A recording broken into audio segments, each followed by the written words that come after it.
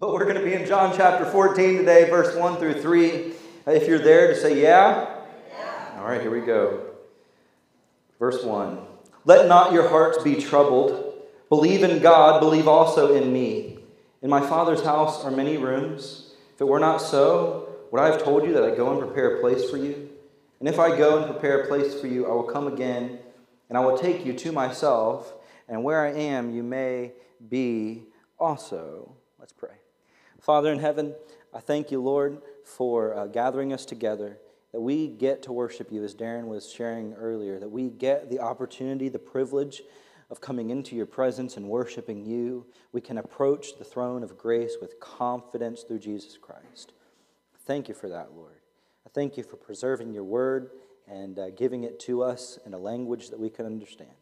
I pray that you would teach us, instruct us, guide us as we seek to know you through your word today. Pray you'd guide my speech and my words and give us all an attentive heart to receive something from you today. I pray that you would give peace to troubled hearts this morning. In Jesus' name, amen. Amen. So, let's just jump right back into verse 1, because verse 1 really sets the tone for what the whole sermon is about, where he says, let not your hearts be troubled. Believe in God, believe also in me. He says, let not your hearts be troubled. And this word means to be greatly distressed. It means to be confused, to be disturbed. It's like when someone has passed, when someone has died. This word is used whenever Jesus goes to the funeral of one of his good friends, Lazarus. And whenever he goes and is grieving with all the people, it's where we get the shortest verse in the Bible, that Jesus wept, that he was moved, that he had compassion. But right before it says that he wept, it says that he was greatly troubled. So it's this feeling you get when someone has died or when someone's about to die. He uses this word to comfort the disciples right after he has told them, I am about to die. So he's having Last Supper. This is the last 24 hours of Jesus' life. And he tells them in this time alone with his disciples in chapter 13, verse 33, he says, little children, yet a little while I am with you. You will seek me, and just as I have said to the Jews, so now I also say to you, where I am going, you cannot come. So Jesus is preparing his disciples for his departure, but part of that is letting them know that he's going to depart, that he's going to the cross, that he is going to die. So this troubling is what happens to you whenever you get news someone has died, or when you get news someone is about to die, only has 24 hours to live. Actually, this word is also used to describe that scene in chapter 5, verse 7, where it talks about this pool that was stirred up. It's that word, stirred up. It's being stirred up in your emotions and in your spirit. And so the disciples here, they were stirred up. They were stirred with worry and doubt, and they were stirred with confusion and uncertainty and fear. The person that they loved the most and devoted their life to has just said, I'm about to die. I've got 24 hours to live. And so they're stirred up. Have you ever been troubled? Have you ever had a troubled heart? I have had a troubled heart this week, actually. I got news on Monday that a young lady in our church who we baptized last year passed away on New Year's Eve. And it troubled me. It troubled me as a young lady, and she didn't make it out of 2021. And it was very troubling. And I've been kind of stirred up all week trying to process these things and performing her funeral and all of that. Maybe you've experienced being troubled, a troubled heart. Maybe you've lost a job. Or maybe you've lost some health and you've had some health complications or issues this year. Or maybe you've lost a loved one. Maybe you have someone in your family who didn't make it out of 2021. And you know firsthand what it means to have a troubled heart. Well, we all know what it's like. And if you're too young to know what it's like, you're going to know eventually what it's like to have a troubled heart. So here's the question. What do you say to someone who's experiencing a troubled heart? You're friends with someone, they've gone through something, a loss, what do you say to them? Or what do you do when you've experienced a troubled heart, when you're being stirred up? Really, that's what Jesus is seeking to do. He's seeking to comfort His disciples who are stirred in their hearts. And so the main idea today is this, that peace for a troubled heart comes not from better circumstances, but from greater trust in Jesus. That's the first point. Peace for a troubled heart comes not from better circumstances, but from greater trust in Jesus. Just look, verse 1. Let not your hearts be troubled. So he's like, I don't want your hearts to be troubled. Here's what you do. Believe in God, believe also in me. It's interesting, he's not like, the solution is not better circumstances. He's not like, oh, it's okay, things are going to be all right, it'll get better, it's not so bad. That's not what he says. No, he says, believe in me. Believe in God. Believe also in me. Greater trust in Jesus. One author, I couldn't find the source, but he said, Jesus never wanted us to have a life without trouble, but He promised that we could have an untroubled heart even in a troubled life.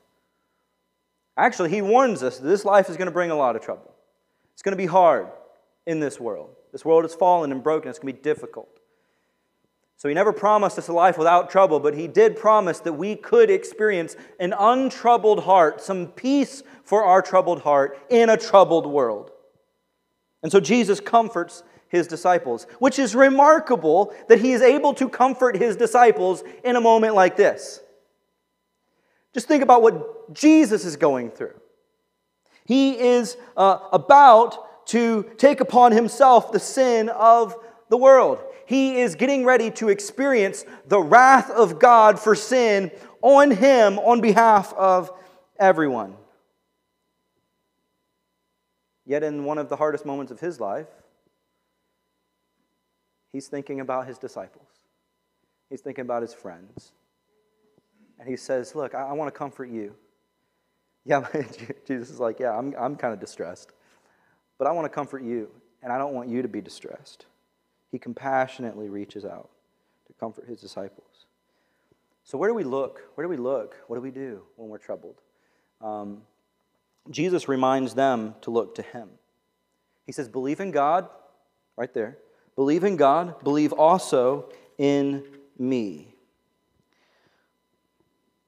Now, there's some debate on how this verse should be translated. Whether it's an imperative or indicative or all that. Is he saying what this says, which is believe in God, believe also in me? Or is he saying, you believe in God, so believe in me? Or is he saying, you believe in God and you believe in me? There's all types of debate, but I think the ESV is translated pretty accurately. Because he's not saying, you don't believe in me. His disciples at this point, they are young Jewish men, so they believe in God. They would have been known for having a belief in the one true God, the God of the Bible. And they've been following Jesus. They devoted their life to Jesus. Many of them have already made confessions of belief or faith in Jesus. So He's not even asking them to or inviting them to believe in Him for the first time. He's saying, believe in God, believe also in me. You believe in God and you believe in me. Keep believing. He said, you trust me. I'm your Lord. Keep trusting me. What we're about to go through is going to shake everything you know. Whenever Jesus dies on the cross, the world's going to be torn apart, and you're going to be tempted to question everything I told you. But trust me. Trust me. Whenever it gets dark, whenever you get stirred, lean in, trust, keep trusting, keep relying. Yeah. One theologian said, Jesus' solution to perplexity is not a recipe, it's a relationship with Him. He's not like, if you do A and then B and then C in that order, then you'll be okay. No, He's like, this is a relationship. I want you to lean in. I want you to trust. I want you to know me and be comforted by me. And so, peace for a troubled heart comes not from better circumstances, but from greater trust in Jesus. He's not called us to live in an untroubled world, but to have an untroubled heart in a troubled world. But the problem is that in times of anxiety and in times of stress, we tend to question whether God is trustworthy. We tend to question whether he can be trusted. Does he really care? Why should I trust Jesus? And Jesus knew that, so he gives them some reasons why to trust him. And in the way that I want to phrase it for our time together, I put it this way, that Jesus makes room for you. Why should I trust Jesus? Because Jesus makes room for you. Look at verse 2. So he says, so believe in God, believe also in me. Here's why. In my Father's house are many rooms. If it were not so, would I have told you that I go to prepare a place for you? And if I go and prepare a place for you, I will come again and I will take you to myself, that where I am, you may be also. Jesus makes room for you. He's like, in my Father's house are many rooms. Now, he's using the analogy of a father's house. The Bible uses many different analogies for what heaven is going to be like. Different analogies communicate different points or different truths about heaven. Actually, the theologian author Pink says this about the different analogies. He says, the glories and the blessedness of heaven are brought before us in the New Testament under a variety of different representations. Heaven is called a country in Luke 19 and Hebrews 11. This tells of its vastness. It's called a city in Hebrews 11 and Revelation 21. This intimates the large number of inhabitants.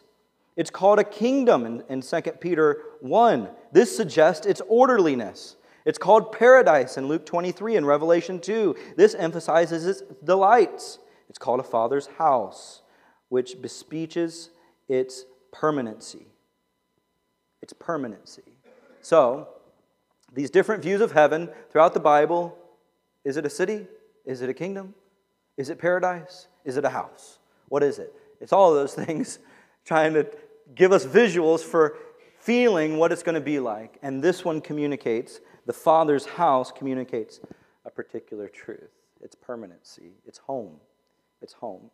And he says, in my Father's house are many rooms.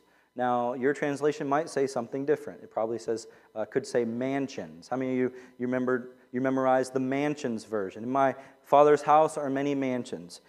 And the word mansions that's translated into many English translations is from the Latin Vulgate, because that's what they chose. The word they chose in the Latin was this word that translates into English as mansions.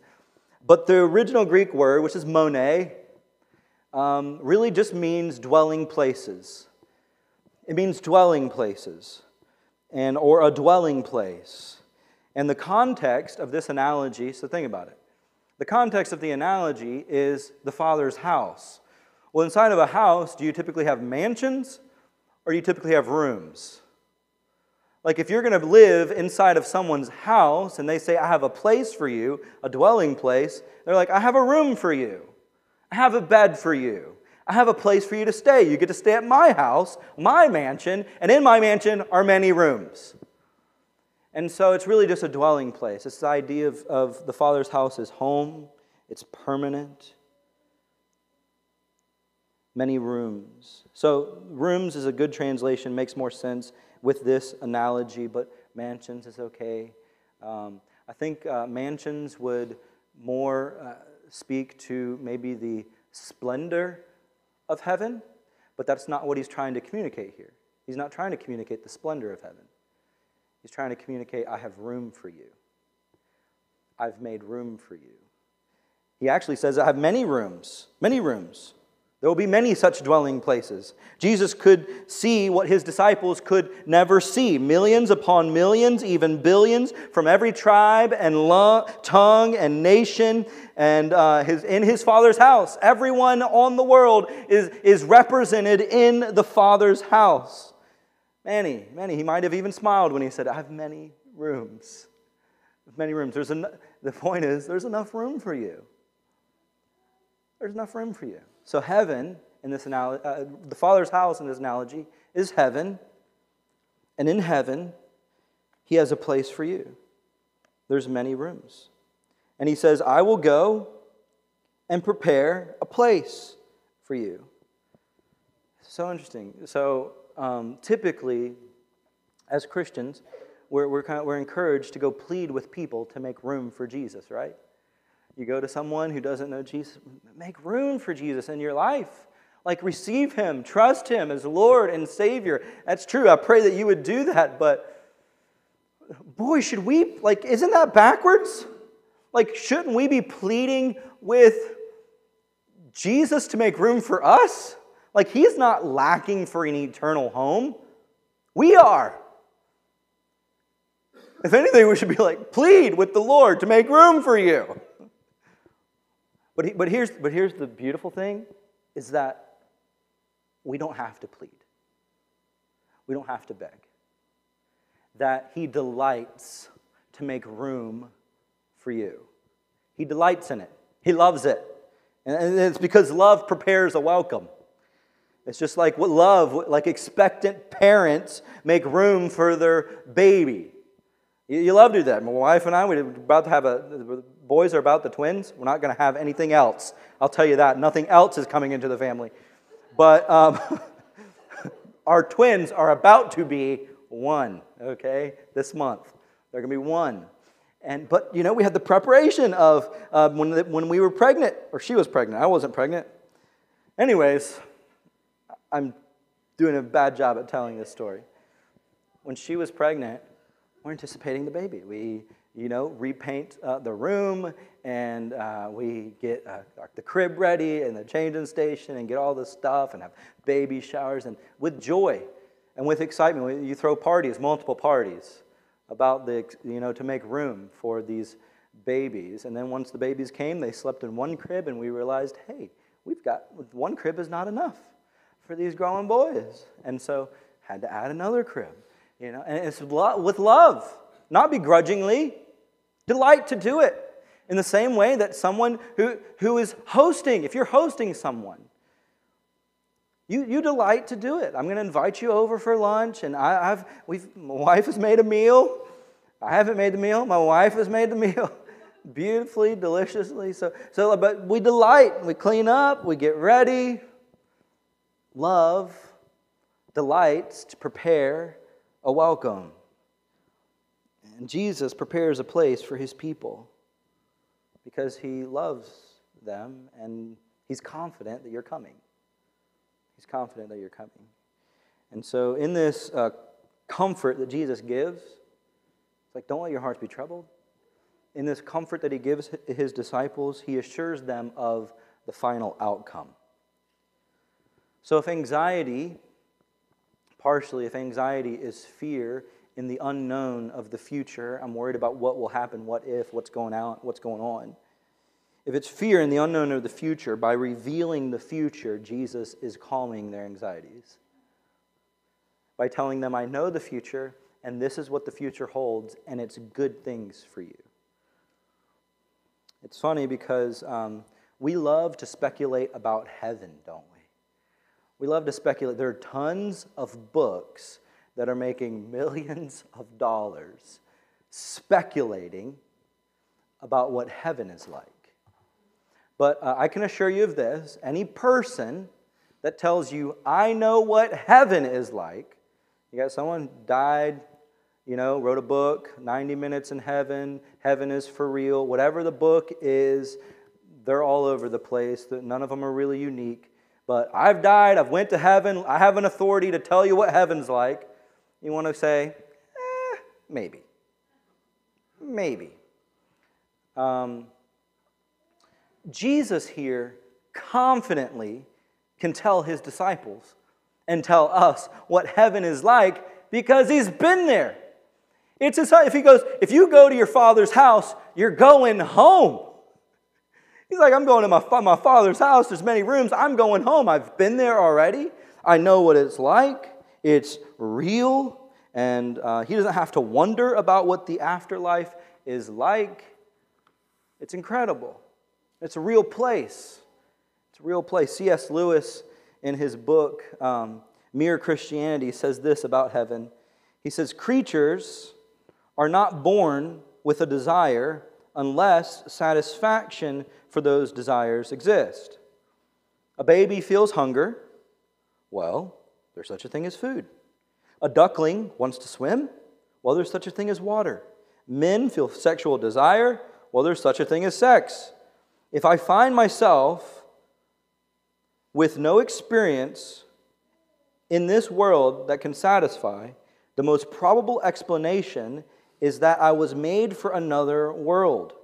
If none of my earthly pleasures satisfy it, that does not prove that the universe is a fraud. Probably earthly pleasures were never meant to satisfy it, but only arouse it, to suggest the real thing. That he's like, there are some desires that earth can't fulfill. That all of the pleasures of earth, which are good gifts from God and used within context of how He wants us to use them, good pleasures of the earth, they never fully satisfy us. You always want more. You always need, you're never satisfied. And he's like, that speaks to the fact that we weren't created for this world. That we're created for another world. This is not our home. We have another home. And so if you have this longing, this desire that earth can't fulfill, the unfulfilled desire is a reminder that heaven is real. God has planted within our hearts this desire for something more, something greater. And Jesus is making room for us there. Preparing a place. What do you think of whenever you think of Jesus preparing a place for you?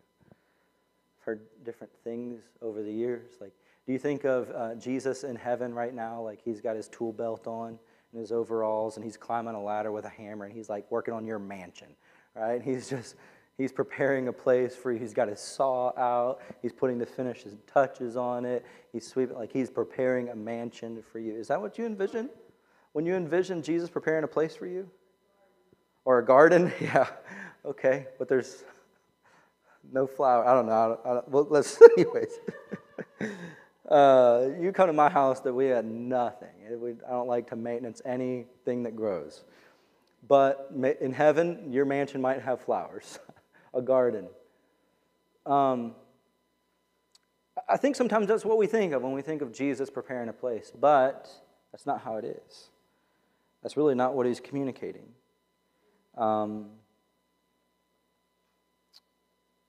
Jesus preparing a place for them is going to the cross, rising from the dead, and ascending to the throne of heaven. The way Jesus prepares a special place for his disciples is by laying down his life so that their sins can be forgiven. The chapter 13 is filled with Jesus talking about him going. His hour has come. He's going to the cross. He's going to glorify the Father. The Father's going to glorify the Son. He keeps talking about, I'm going somewhere, I'm going somewhere, I'm going. And so clearly, his going is going to the cross. And here, when he says, I am going to prepare a place for you, he's speaking of, I am going to prepare a place for you, namely on the cross. That it's by him going to the cross that he's able to prepare a place for us in heaven. He makes room for us by dying on the cross for us, by making us right with God. That's how he prepares the place. But some people aren't so excited about going to heaven. There's like a country song that says everybody wants to go to heaven, but no one wants to go now. Right? It's like no one's ever really excited about going to heaven. It was several Sundays ago, I was making my coffee at the coffee bar, and I was putting some creamer in my coffee, like you should.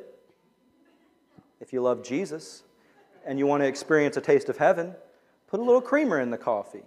If you want to make it fun, put some caramel and hazelnut, and it'll be a delight. So I'm putting some stuff, and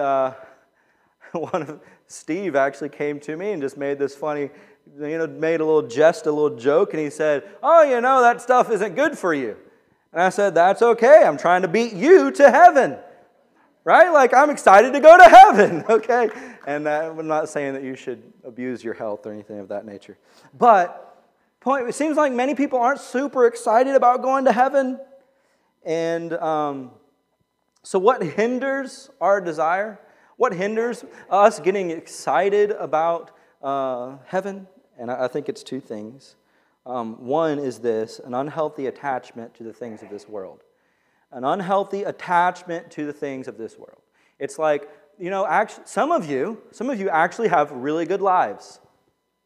Things are pretty good here. Yes, things are difficult. Our hearts get troubled at times, but overall, I have a place to live. I have food. I have clothing. I have friends. Whatever it is, some of your lives are pretty good, and it's like, I kind of like this life. I don't really have any desire to leave this life. Things are pretty good here. I like my house. I like my cars. I like my toys. I like the experiences of the earth. And then that can hinder our desire and love and excitement for heaven because we're so attached to things of this world. I remember whenever I was a young adult, a young man, before I got married, I remember loving the Lord and believing that He's returning. And saying, "Jesus, I can't wait for you to return. That's going to be exciting. Heaven's going to be awesome. But Lord, if you would please just wait till I get married." Right? There are some things that I want to experience before I go to heaven. And maybe that's you. It's like, I would love to go to heaven, but there are some things that I want to experience before I go to heaven. And if we hold on to the desires of this earth, that kind of hinders our hope for heaven. Earthly joys are just a foretaste of the full and complete joy that we have in heaven. Little vacations where we get rest and fellowship with our family. It's a foretaste of heaven. Sports where we experience the thrill of victory. It's just a foretaste of heaven. Good food and good drink should stir up in us worship and a longing for heaven, because these things are just a foretaste of what heaven is going to be like. So don't allow earthly joys to diminish your appetite for heaven. Ask God to use them to prime your taste buds for heaven's glory. Lord, help me to not get so attached to these things that it kind of replaces my longing for spending eternity with you. But help these things to be a reminder to me. This is just a foretaste. Help me to just long for heaven and worship you for all of these things. So an unhealthy attachment to earthly things and a wrong view of Jesus. A wrong view of Jesus. Some people think that heaven is going to be... they're not excited about heaven because it's like their view of heaven is we're going to be sitting on clouds and we're going to be playing harps. It's probably going to be music that I don't even like. And I just can't imagine spending forever just sitting there doing nothing. Or we think heaven is boring and it's going to be like being a monk for the rest of your life. It's like, I don't know if it's going to be endless boredom and kind of blah. And no. That's not the picture of heaven that we get from the Bible. No. Now, heaven is all about Jesus. And our view of heaven reflects our view of Jesus. And so if you're excited about heaven, if you're not excited about heaven, I bet you're probably not too excited about Jesus. Because that's what heaven is going to be about. The less we think of Jesus on this earth, the less we'll be excited for heaven.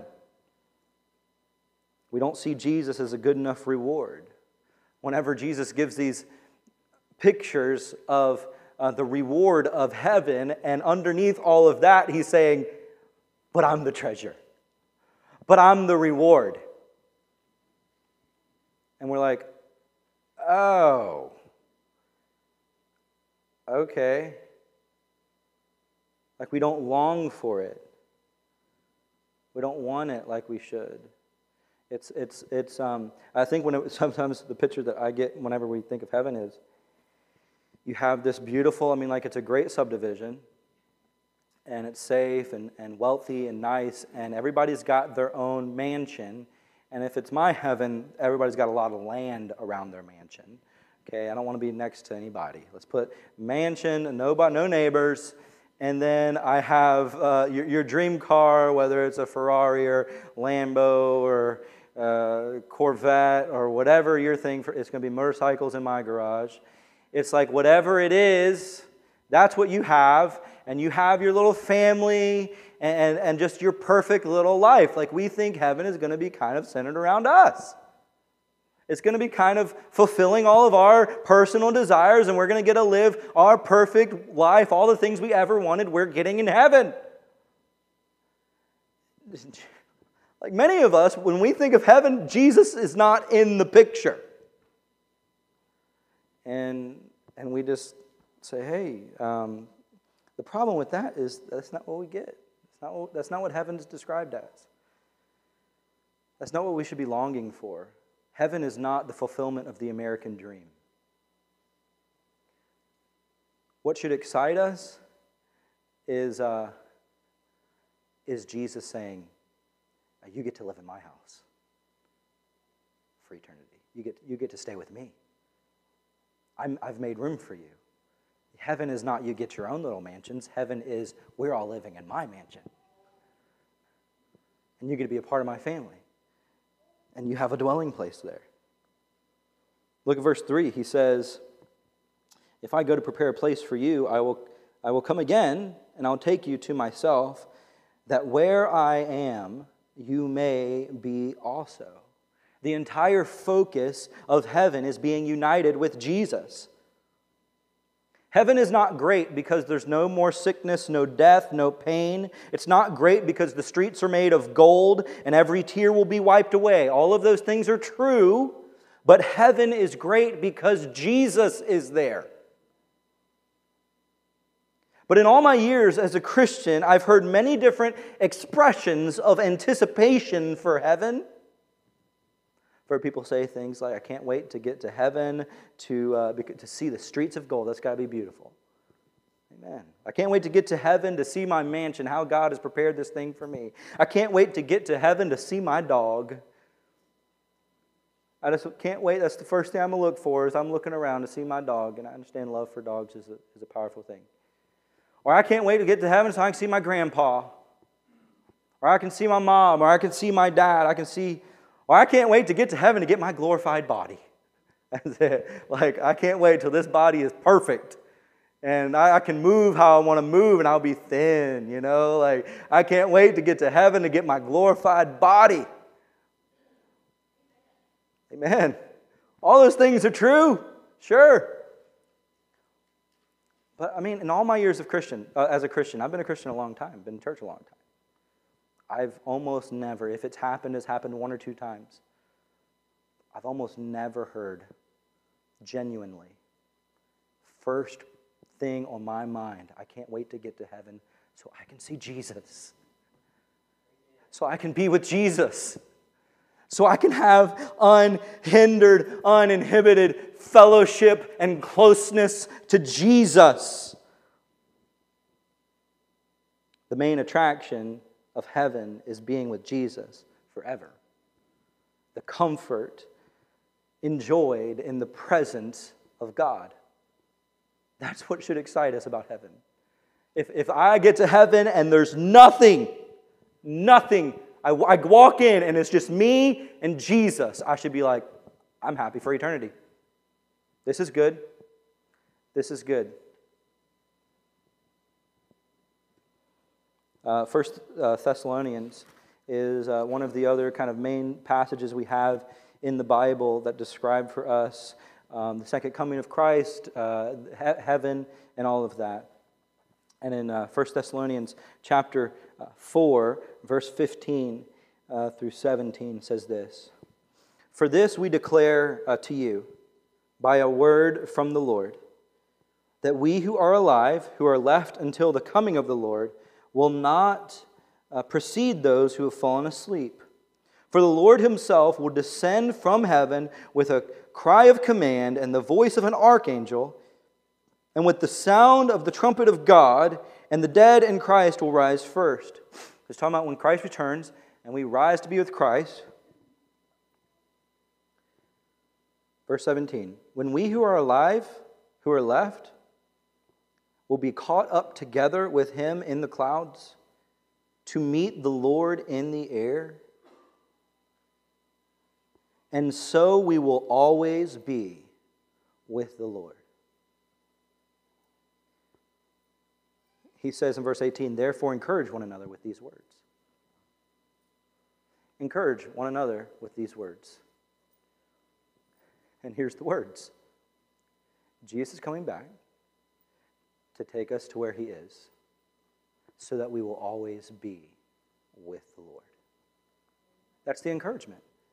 Now, my concern is I don't know if that would be enough encouragement for many Christians. I don't know that it would. If you were going through trouble and I wanted to encourage you how Jesus encouraged the disciples, saying, hey, Jesus is coming for you.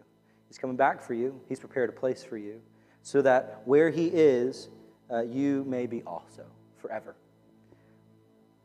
I think you'd say, yeah, but will I see my mom again? I mean, believe me, I want to see all my loved ones. I do.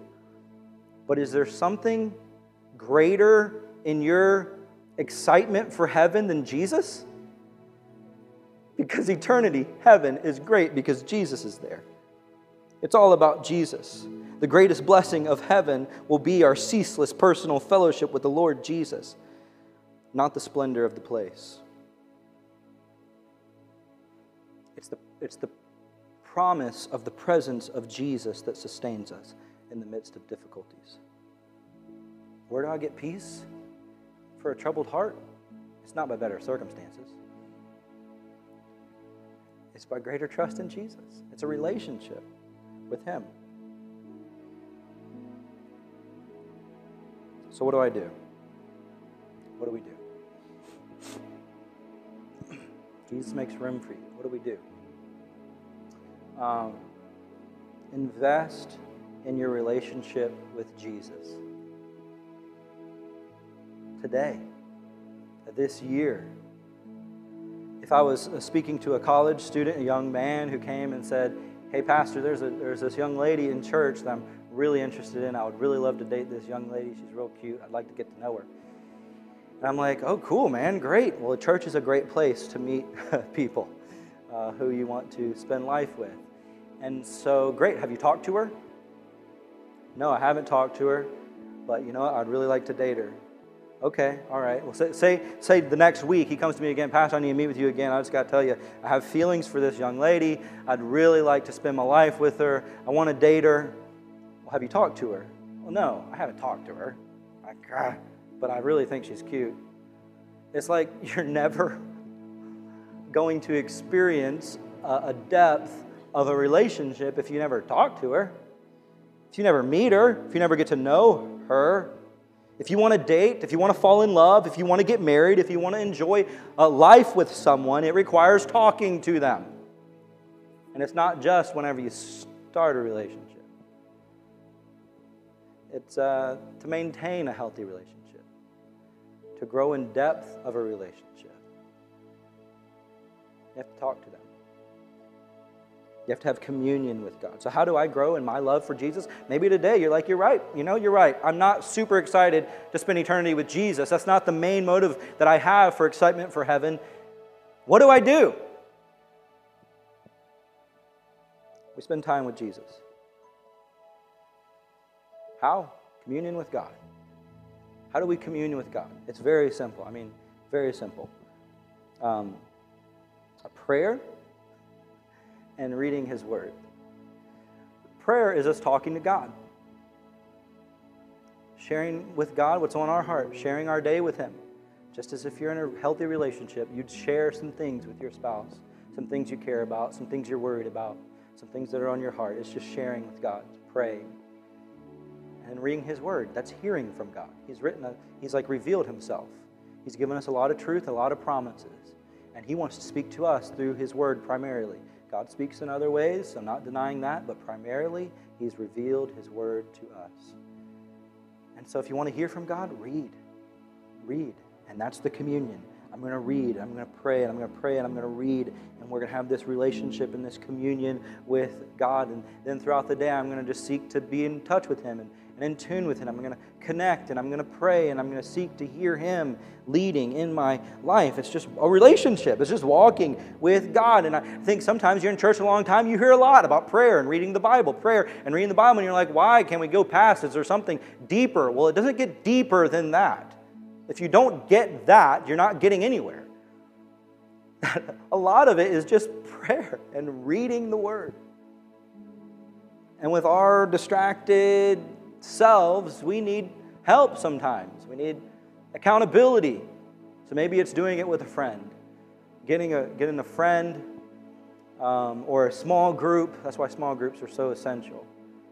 Getting a group of trusted believers around you that are going to keep you accountable. Hey man, have you prayed this week? How's your prayer life? Have you been reading? I know you started a new reading plan. How's that going? Man, I really need that because sometimes I get off and I get distracted. I need help getting back on track. Because what you find is that if you discipline yourself in prayer and reading, that you begin to desire it and you then want to do it and then you begin to delight in it. It goes from discipline to desire to delight. And now I enjoy being with God in prayer and in reading His Word. It's the new year. It's a great time to start a new reading plan. They're about to have a Bible readers banquet for people who read through the Bible in 2021. If you've done that, sign up in the coffee bar and be a part of that banquet. We want to celebrate. That's a good thing. And they'll have another one next year. So maybe it's not too late to start. We just got started. The year just got started. If you read your Bible for like 12 minutes a day, you can read through the Bible in a year. 12 minutes a day. You can read through the Bible in a year. So I just encourage you to invest right now in a relationship with Jesus.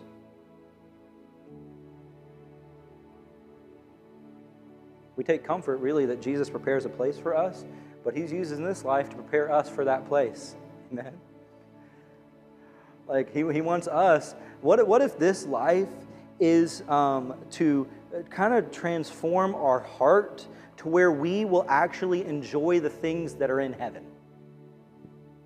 What if it's to actually form our appetite to love what heaven is about, which is about Jesus?